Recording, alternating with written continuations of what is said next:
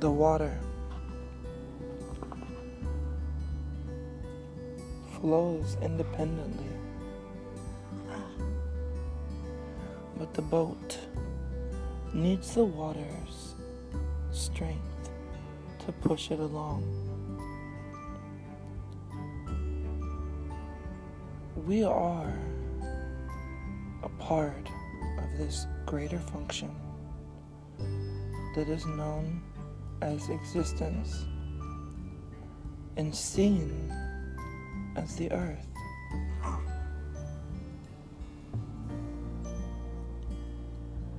We are inside of this glorious expression. But we cannot forget that although experiencing it as a part of it, the very expression itself represents our own wholeness and the functionality of each seemingly individual portion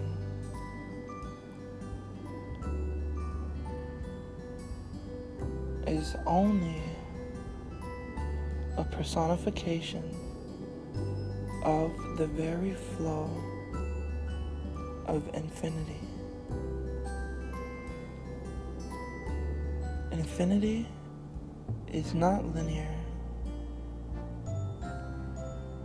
Infinity is not conceptualized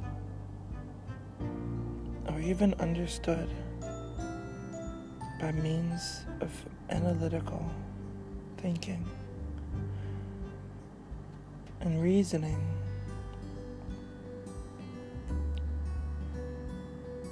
We are set free by our own vehicles. We are moved along this journey by our own will and desire. Nothing forces or pushes us along that can last. In troublesome and hard times should be considered as temporary, as well as joyous in times of ecstasy. This is until you relinquish the bonds of your dualistic nature.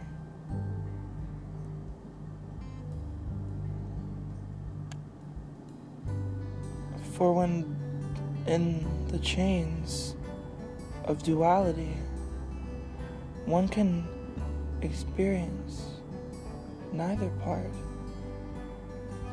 to its completion.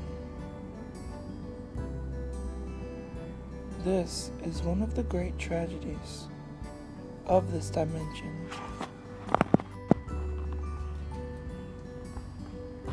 It is not good either to get trapped in soul oneness or individuality aside.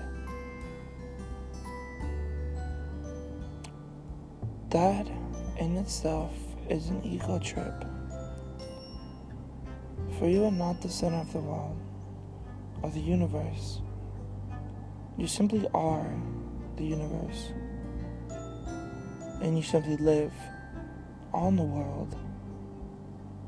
You are neither of these things, but both of these things are you. You cannot minimize your own perception to match a greater ideology or physiology.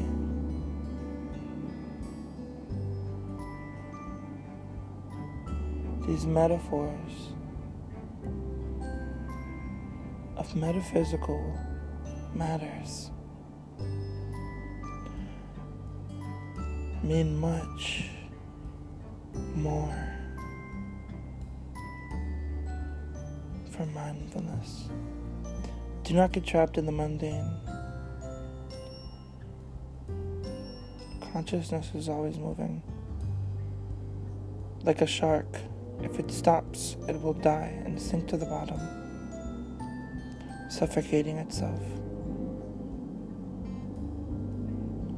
This is why you must always be steady moving. And you are always steady moving, whether forward or backward or just around.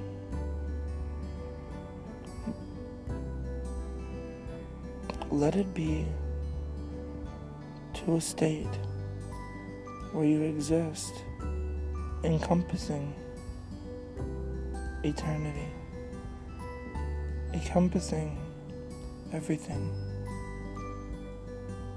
free from separation and the delusion of individuality and the egotistical mind.